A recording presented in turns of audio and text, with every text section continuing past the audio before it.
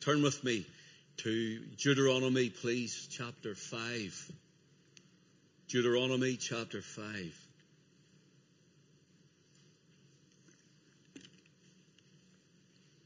The topic this morning is from Mount Sinai to Mount Sion. From Mount Sinai to Mount Sion. Just a few verses. Deuteronomy 5 verse 22. These words the Lord spake unto all your assembly in the mount, out of the midst of the fire, of the cloud, and of the thick darkness, with a great voice. And he added no more. And then he wrote them in 2 tables of stone and delivered them unto me.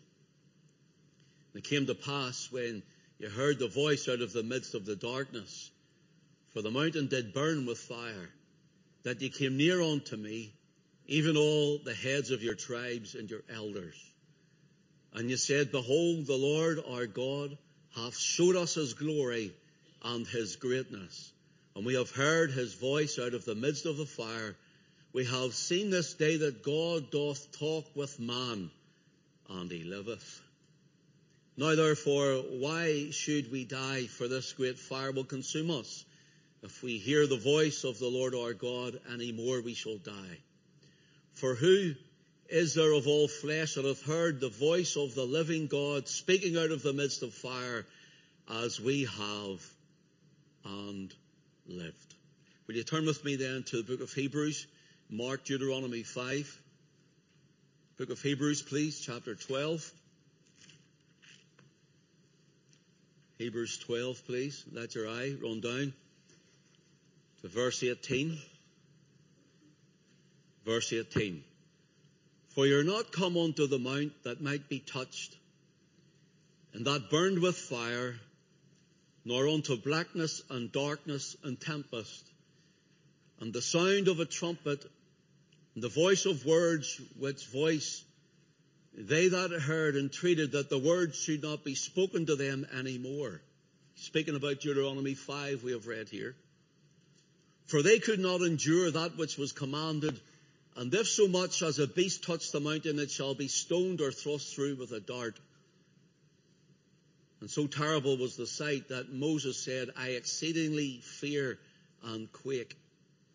But ye are come to Mount Sion, unto the city of the living God, the heavenly Jerusalem, and to an innumerable company of angels, to the general assembly and church of the firstborn, which are written in heaven, and to God the judge of all, and to the spirits of just men made perfect, and to Jesus, the mediator of the new covenant, and to the blood of sprinkling that speaketh better things than that of Abel.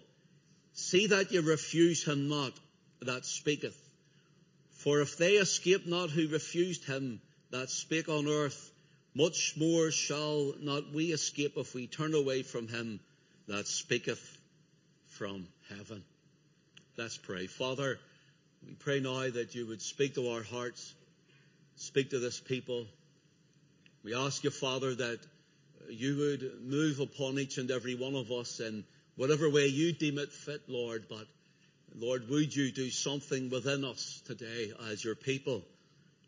If there's one or some that has not yet come to saving faith and knowledge in your Son, the Lord Jesus, we pray this morning that they would not refuse him, as your scripture has said, but they would receive him, be born of the Spirit and washed in the blood, regenerated, as Pastor Glenn has said.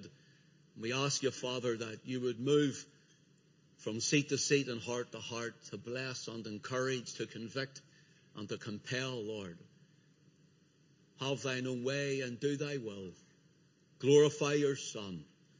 For Jesus' name's sake I pray and ask it. Amen. Amen. We have Mount Sinai in Deuteronomy chapter 5. Israel are at the foot of the mountain. No man can come to even so much as touch the mountain, or they'll be consumed. An animal touches the mountain, it is to be killed. And this shows and proves the holiness of God. how men and women can never reach that place with God on their own merit. We have, and I'm going to use the words of Pastor Glenn when he spoke this morning around the table, we have the unregenerate Israel. The unregenerate, the unsaved. And then in Hebrews chapter 12, we have the regenerate Israel. Those who are saved and in the faith. Those who are following Christ and know Christ. And they are in Mount Sion. Take note here in the Old Testament in Deuteronomy 5, we have those who cannot come close nor near. And in Hebrews 12 in Sion, we have those who are told to draw near, that we are come to this through Christ our Lord. And if you were to look at Deuteronomy chapter 5 for a moment, if you notice in our reading, we see in verse 22, the words of the Lord spake unto your assembly in the mount. Notice, out of the midst of the fire and the cloud and the thick darkness. The thick darkness here we'll look at more intensely this morning than the others, but the fire. Why fire? Fire speaks of purity, of power, and of holiness. Our faith is purged or refined in fire to make our faith a greater faith, a better faith. And hence we go through trials, and the fire, it purges us. At times it's not nice, it's not easy, but when we go through the fire, it purges us, removes the dross, and removes those things, the faults that we so habitually turn to. But the fire here, you see, God in His mercy shows Himself as fire. The mountain is on fire. We think of the burning bush. God speaking out of the fire of the burning bush, and it wasn't consumed when Moses seen it. We think of the pillar of fire that led Israel in the nighttime. That pillar of fire that they were able to see in the darkness. And we see that God is now showing Himself in a way that they will recognize. Then when we come the whole way through, there's other instances, or Acts chapter 2, and the birth of what we know as the church today, the ecclesia, the called out ones, come the 120 in the upper room, and the Spirit comes and sits like cloven tongues as of fire upon each and every one of them that were there that day. And the thing about it is for you and I is that God leads us as believers, as Christians, and God guides us and speaks to us and deals with us as we follow Him and go on with Him in ways that we come to understand and come to know. In other words, I'll talk about myself. There's times when things are happening and I don't understand in my own heart, in my own life, why things are the way they are, or why I am the way I am, or thinking the way I think. And whenever I'm walking with the Lord and talking with the Lord about these things, I find that I come to a place where I wake up, as it were, I understand that God is dealing with me because something is about to happen or change. And so He equips me. And if you have a walk with the Lord, and I'm speaking about a walk with the Lord, I'm not talking about a Sunday service morning or an evening or maybe a little bless me prayer time in a sense. I'm talking about a walk with the Lord in the Spirit, in the Holy Ghost. If you know Him closely, if you love Him as you should love Him because He first loved you, if you have that communion and that fellowship with Him, then you'll understand that He will speak to you in His Word, absolutely. But He will speak and lead you in ways that you will come to recognize how He has led before, to recognize what He's done before in you, to recognize how He's spoken before in your heart, because you are in communion with Him and in fellowship with Him, and hence He's brought you this way before with Him. You're going the new path, for you haven't gone that way before, but here He is equipping you and reminding you of how He has dealt with you. There's times I'm thinking, I don't know what's next, Lord, and I don't know what's going on in me, Lord, and I don't know why I'm thinking like this, Lord, But suddenly then I realized, this is familiar to me. The fire in the burning bush, the fire in the pillar of fire, the fire like cloven tongues, and there's other instances. And for me, it may be something different for you. There's ways that God deals and speaks, that God leads us, that we realize, God, you're about to move. You're about to do something. You're about to change something. He comes to us in familiar ways. And then, of course, then we're told he speaks out of it. And it says that there was, verse 22, out of the midst of the fire, of the cloud, and of the thick darkness. Notice, with a great voice. Now, when I think of the cloud, I think of how he speaks out of the cloud when our Lord Jesus is being baptized. I think of the pillar of cloud as he leads Israel in the wilderness. So God is usually using similar things throughout the scripture that we're not too unfamiliar, that we can see his leading. Get to know him, brother and sister. Draw nigh unto God and he will draw nigh unto you. And he will lead you if you set your heart to seek for him. He'll lead you if you set your heart after him. Get to know him. May it never be enough that when we're satisfied with his presence at that moment, may it never be enough that we continue to search after more. More of him. More of his leading. More of his fellowship.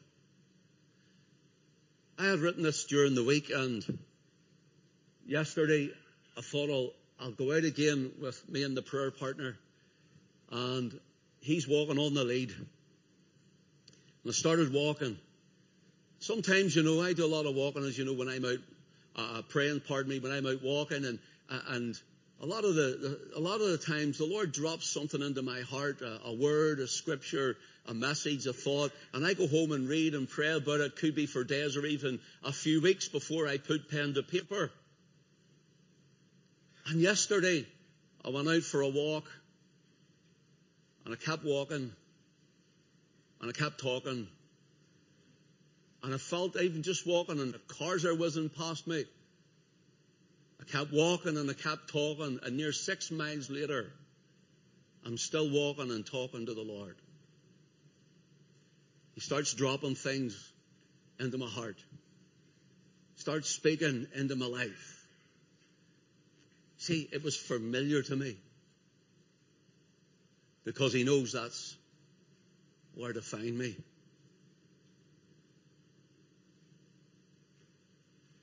Where would God find you? Where would God find you? More often we are found in places where it's carnal and worldly, rather than find us in the place of prayer. Walked nearly 6 miles. Dog's paws were near wore down. My shoes were near wore out. And my throat was nearly sore talking to him that much. But it was him talking to me, dropping things into my life, scriptures coming to me. Even we songs used to sing. I'm walking along like some head the ball walking up the street singing. Pretend I'm singing to a dog or talking to him. Draw near to him. Draw close to him. And he will show you more of him.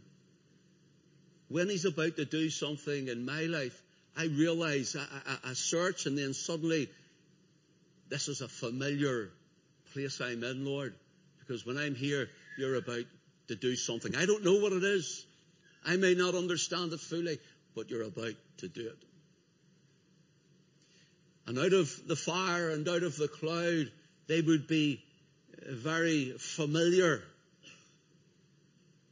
with the things of God, and a voice coming from this mountain of fire and cloud, they were familiar. And notice again, there was a great voice, it says. Do you know this term, great voice? I looked it up, and the exact term, a great voice, or the great voice, that term is used six times in the book of Revelation alone. The great voice. Will you turn with me quickly to Revelation chapter 1?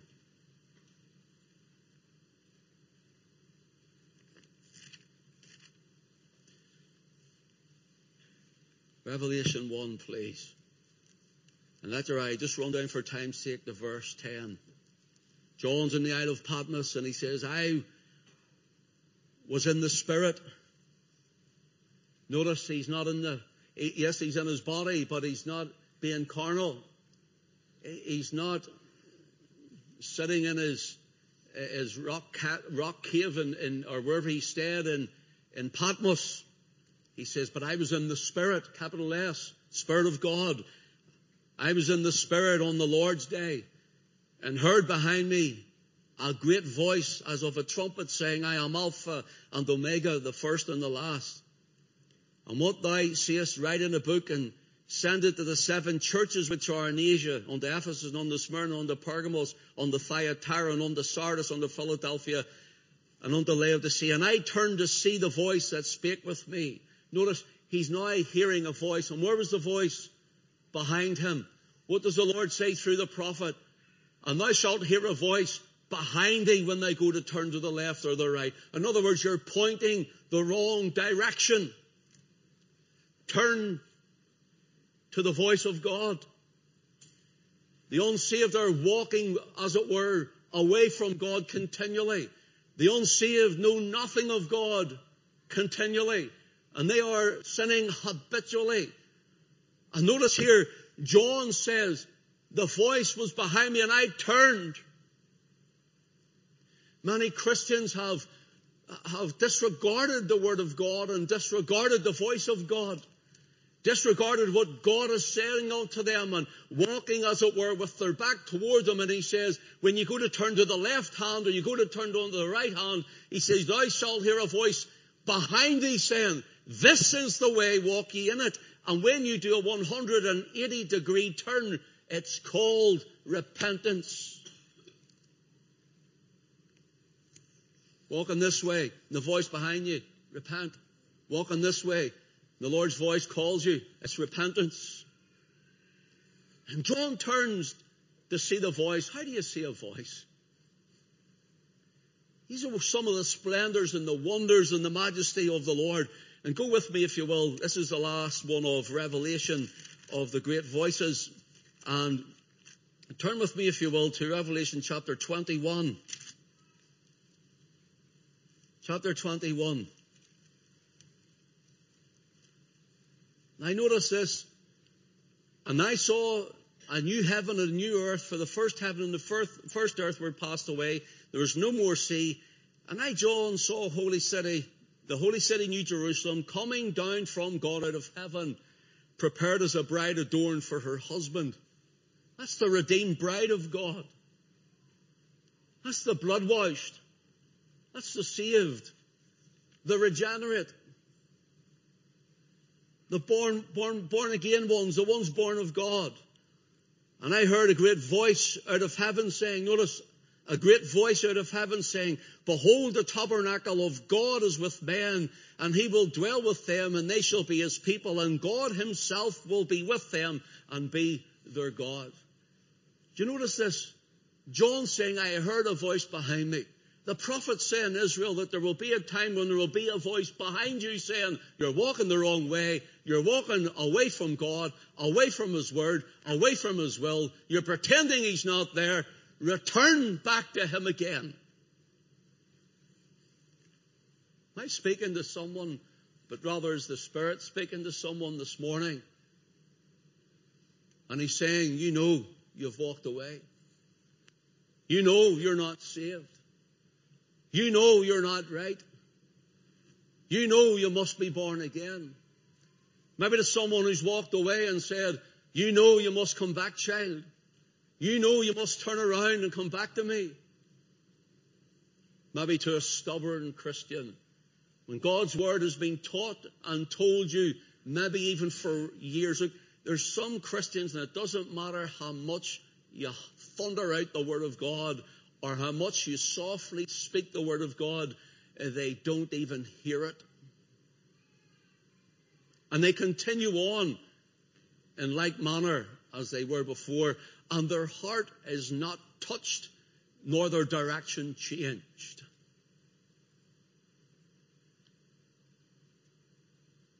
The voice, don't forget, came out of the cloud. This is my beloved Son, in whom I'm well pleased. The voice came at the mountain. This is my beloved Son, hear ye him. So God is speaking to Israel here. And in Exodus 20 and Deuteronomy 5, turn to Deuteronomy 5 again, please. And in Deuteronomy 5, you're going to see how Israel are far from God, standing aloof from the mountain. There's a thick darkness. A thick darkness. And this word here for thick and darkness is the word araphel. Araphel. And it simply means a gross darkness or a lowering or drooping sky.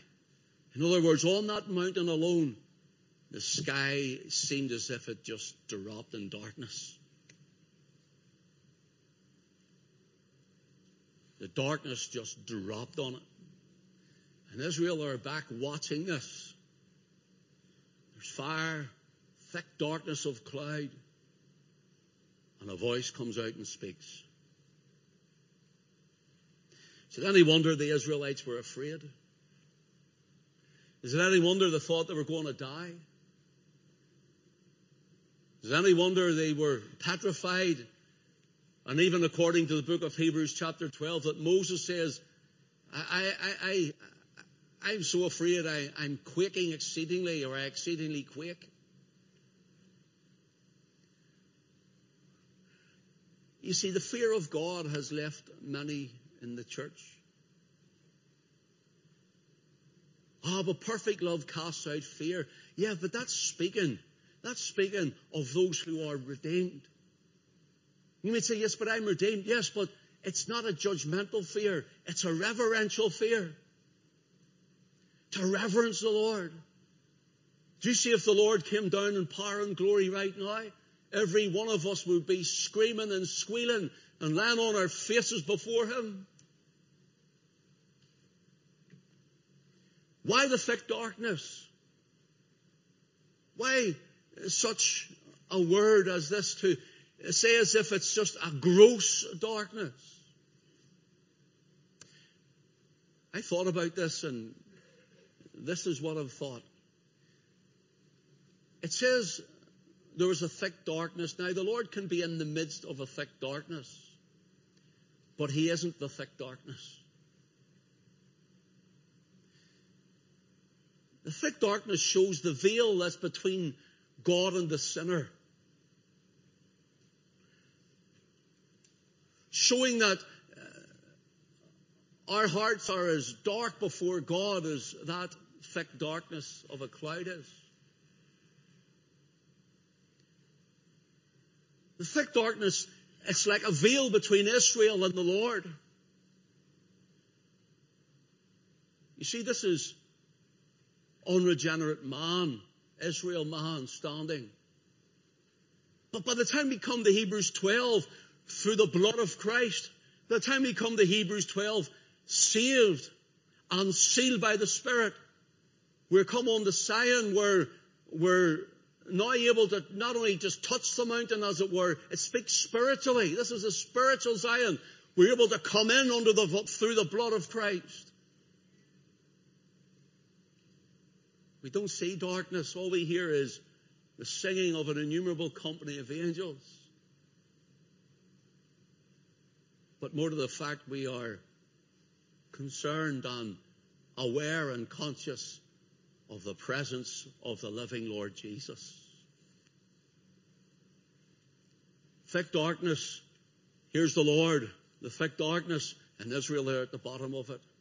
But in Christ, Here we are in the new covenant, brought in to fellowship with the Father. This thick darkness, or this gross darkness, like the sky, has dropped right down upon this mountain. It also gives the idea that God is extremely merciful and gracious. Because if his thick darkness wasn't there, you know what would happen? Israel would be consumed.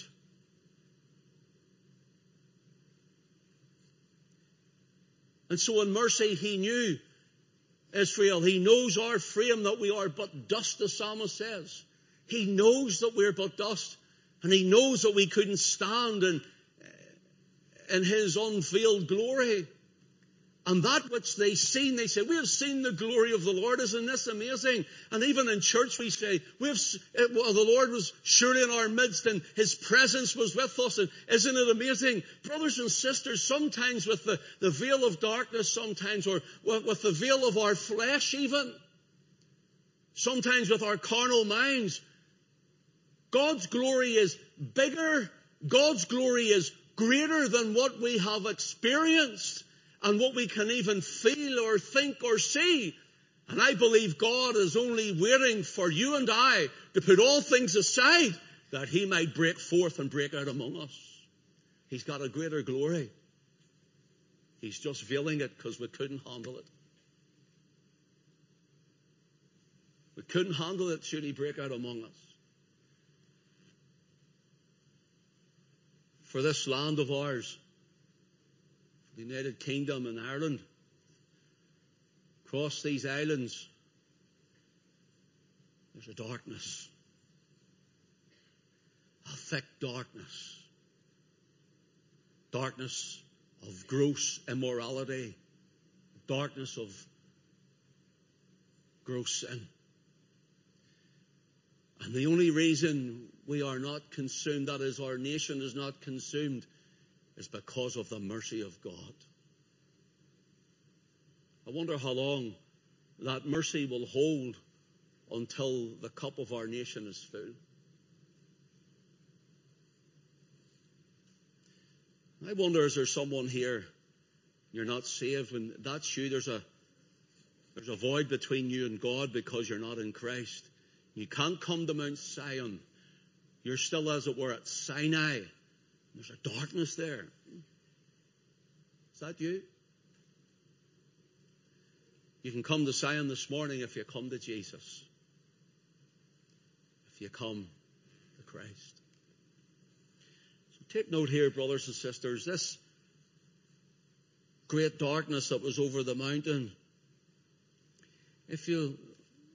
I read it out, I've written it out for time's sake, but in Psalm 97 and verse 2, the psalmist seems to be rehearsing these things. And he mentions clouds and darkness are round about him, the Lord. Clouds and darkness are round about him. Surely even the thought of this speaks of the wrath as well, the wrath of God, rumblings of it. Notice, clouds and darkness are round about him.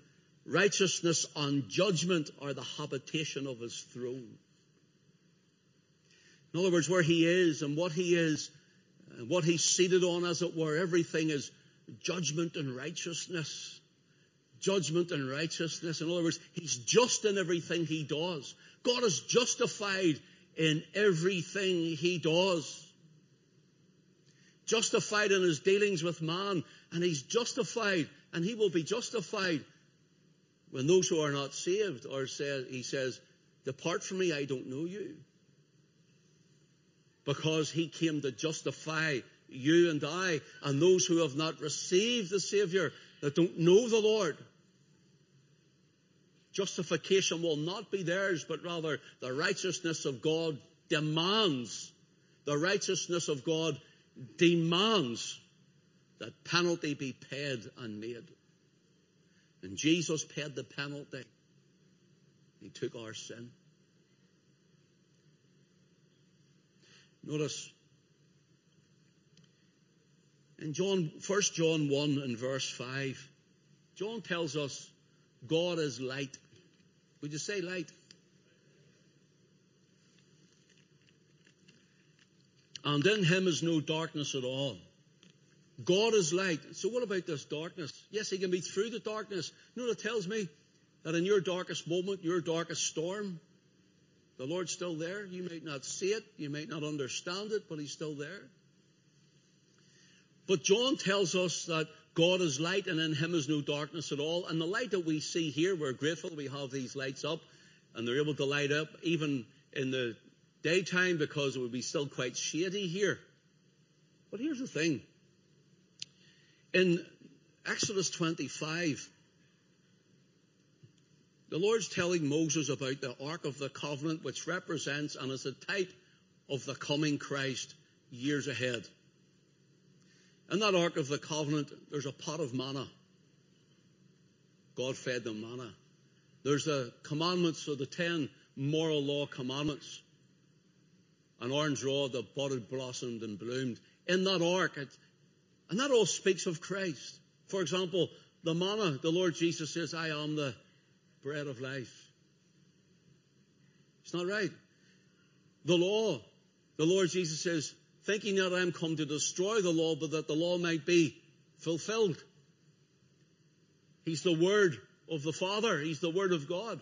And the orange rod was a stick, wasn't it? Just a stick, a rod. But when laid before God, what happened? It budded, blossomed, and bloomed. Isn't that right? Well, here's the thing. It speaks of what? Death. Out of death comes life. I am the resurrection and the life. And so here it speaks of Christ. That little box alone, overlaid with gold, and it was put into the tabernacle that hadn't windows the way we have and lights the way we have, and it was pitch black inside it. So what did the Lord say to Moses? Make a 7-branch golden candlestick, pure gold, and bring it in. And you have 7 little lights on it. He says, light it up and feed it with the purest of oil. People call it green oil, fresh oil. And it meant it wasn't tampered with. It meant that it hadn't got manhandled really. It was more pure to burn in the tabernacle at this time.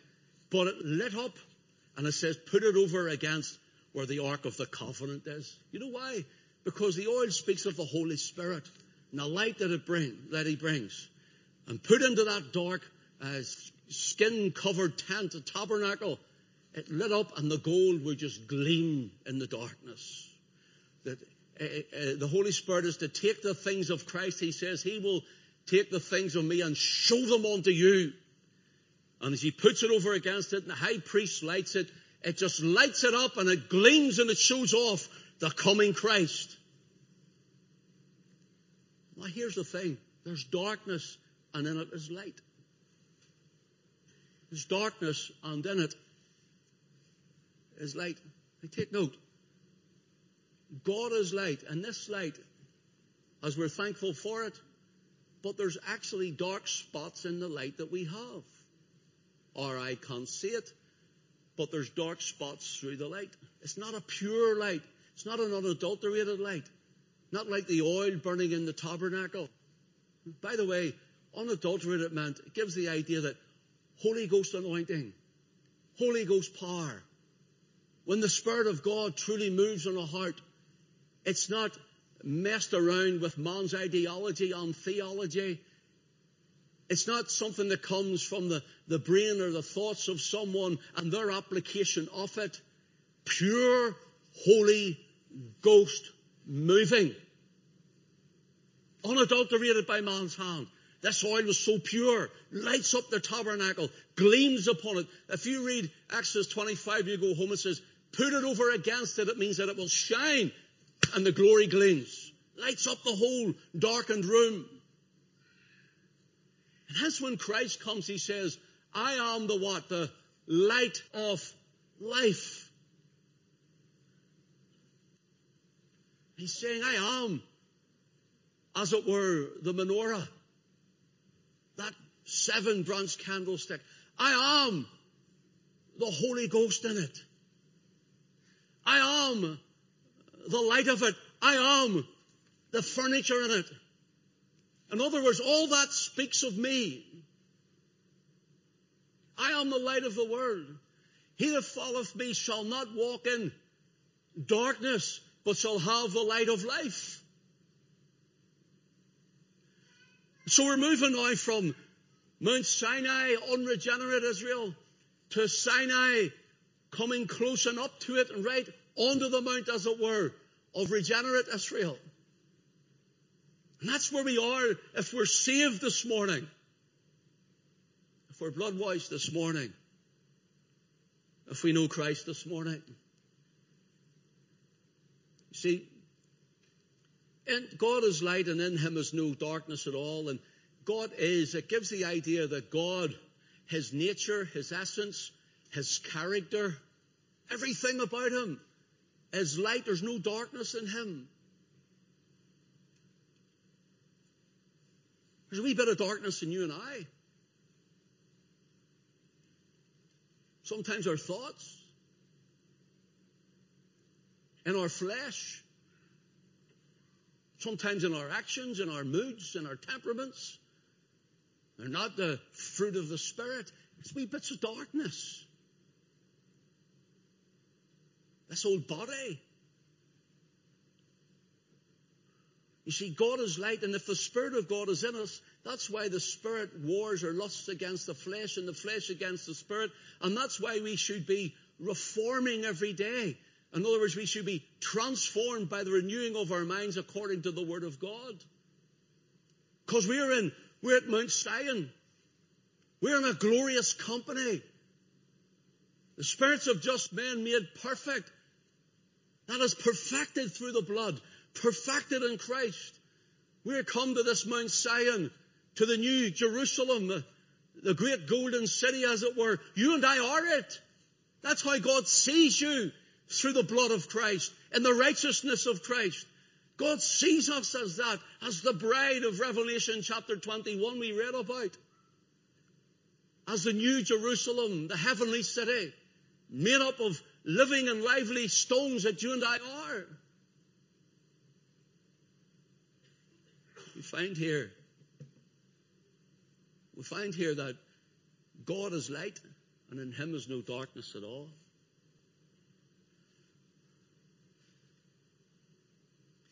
Matthew 6, please.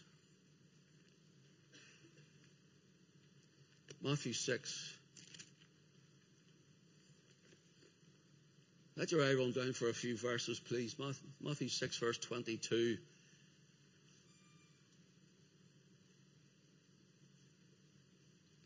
For the light of the body is the eye. If therefore thine eye be single, thy whole body shall be full of light.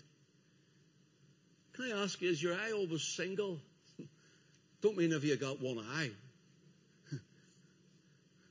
It doesn't mean that your eyes are so close together you can see through a keyhole at the same time with both eyes.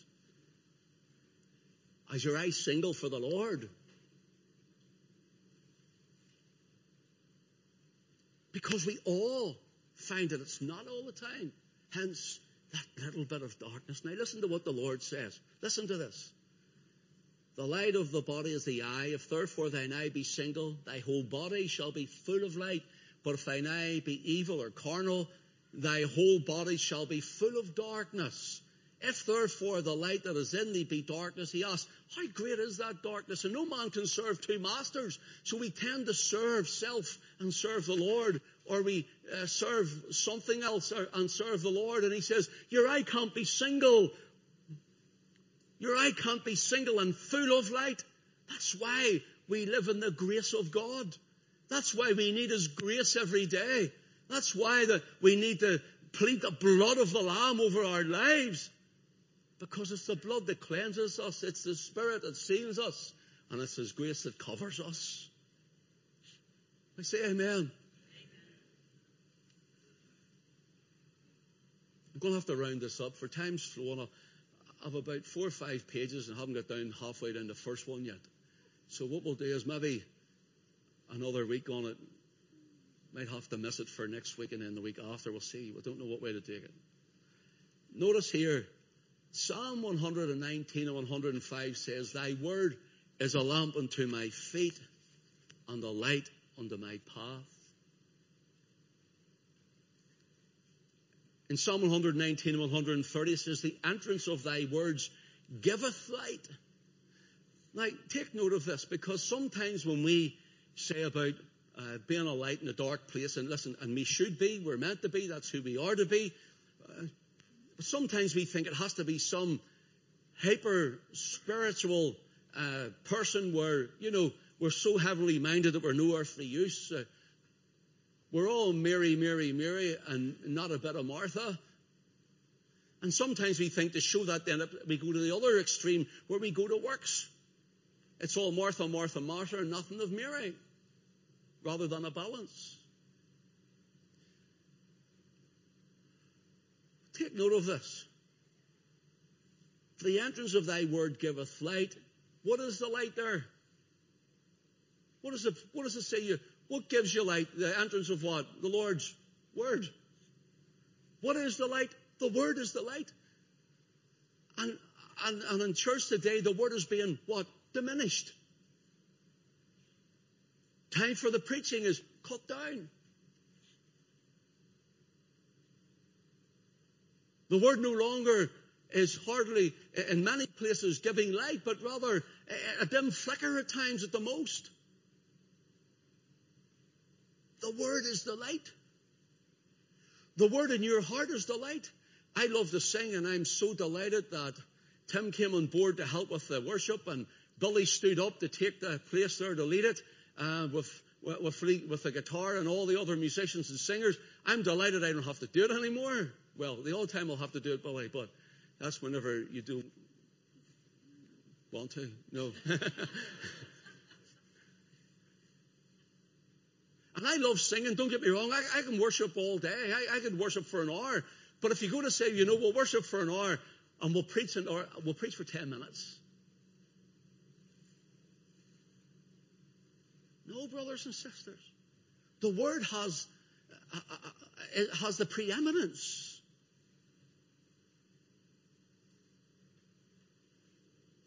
You see, let's be careful way I say this. Let's just say I pastored a certain church, okay? Not this one.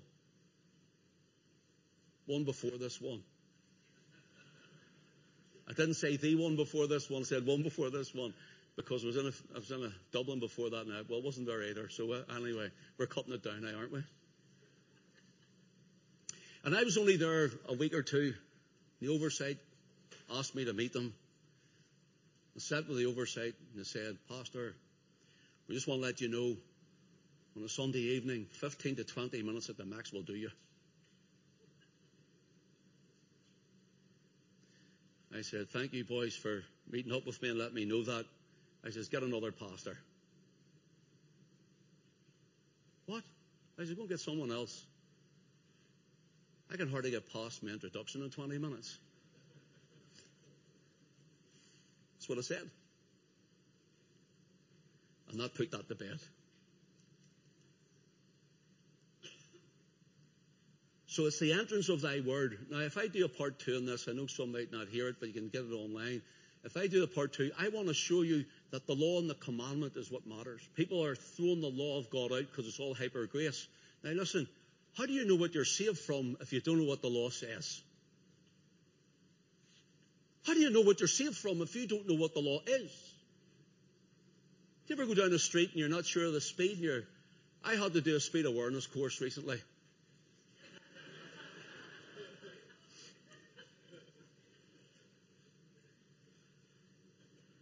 Forgive me, Father, I have sinned.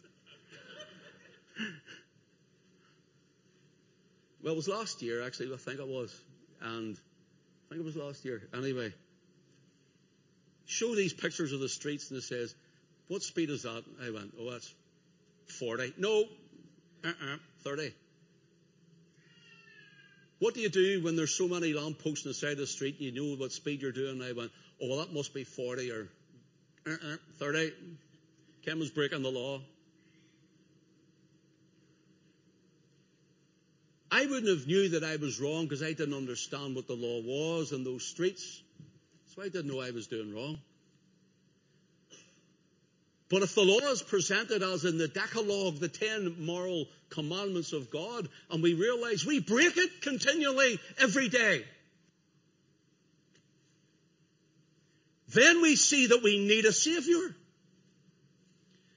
Then we see through the Spirit of God the Christ who died for us to pay our debt. And we realize where we have been saved from and what we have been saved to. We have been saved, as it were, from the condemnation of Sinai, and we're saved to move into Mount Sion. Does that make sense? So let me finish here, because time's way past flew. In Proverbs chapter 6 and verse 2, it says, for the commandment is a lamp. Would you say lamp? For the commandment, notice the word, is a lamp, and the law is light. And reproofs of instruction are the way of life. So the commandment, the word here for commandment, by the way, is the word law, for law, or the Torah. It's the Torah we speak of.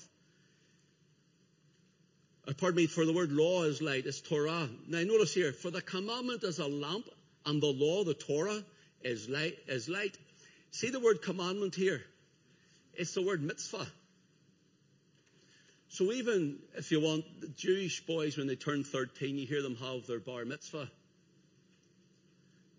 And bar mitzvah means son of the commandment. Only they put on 613 commandments to add on to God's. So they're way off scale. They're way, way off. But that's what it means. And so really you and I should be bar mitzvah. You and I should be sons and daughters of the commandment.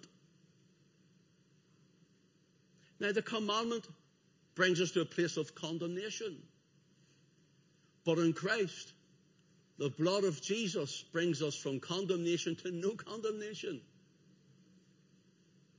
But what about the commandment? And turn with me to Jeremiah 31. I'll pick up on this again sometime, maybe possibly next week. Book of Jeremiah, please. 31. Verse 31. Jeremiah 31:31. Behold, the days come, saith the Lord, that I will make a new covenant with the house of Israel and with the house of Judah. Not according to the covenant that I made with their fathers in the day that I took them by the hand to bring them out of the land of Egypt, which my covenant they break, though I was an husband unto them, saith the Lord. But this shall be the covenant that I will make with the house of Israel. After those days, saith the Lord, I will put my law, where is it? In the inward parts. The law is in the inward parts. Notice. And write it in their hearts, and I will be their God, and they shall be my people. And they shall teach no more every man his neighbor, and every man his brother, saying, Know the Lord, for they shall all know me, from the least of them to the greatest of them, saith the Lord. For I will forgive their iniquity, and I will remember their sin no more. What is he talking about? He's talking about what we broke bread around the table this morning. He's talking about the broken body of the Lord Jesus Christ, the precious shed blood of the Lord Jesus Christ. This is the new covenant that Jeremiah 31 to 33, 34 is speaking about.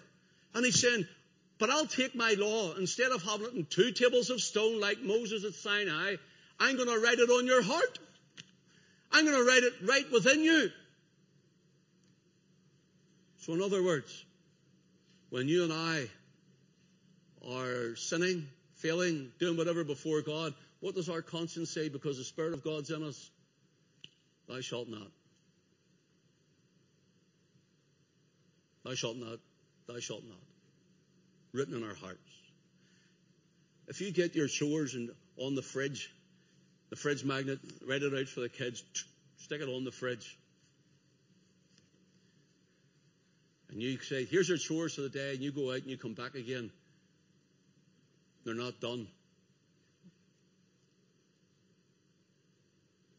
What happened to these? Sorry, Mum. Sorry, Dad. Actually, I read them.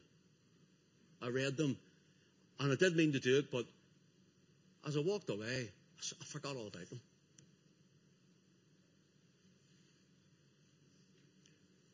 Maybe you have kids and they leave chores on the fridge for you instead.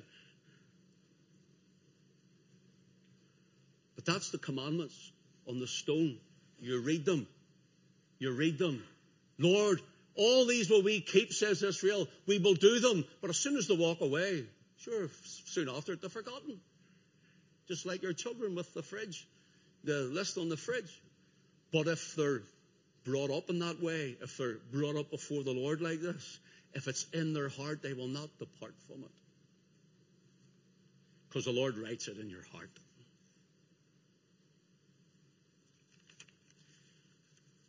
This word, mitzvah, comes from a word that also means a heap of stones. Strange, isn't it? I was thinking about this, a heap of stones. In other words, the commandment, the mitzvah, the Decalogue, the moral commandments of God, all those other rituals were all done away in Christ, but the commandment, the 10 commandments, the Decalogue it's like a stone pillar. It's like the tables of stone.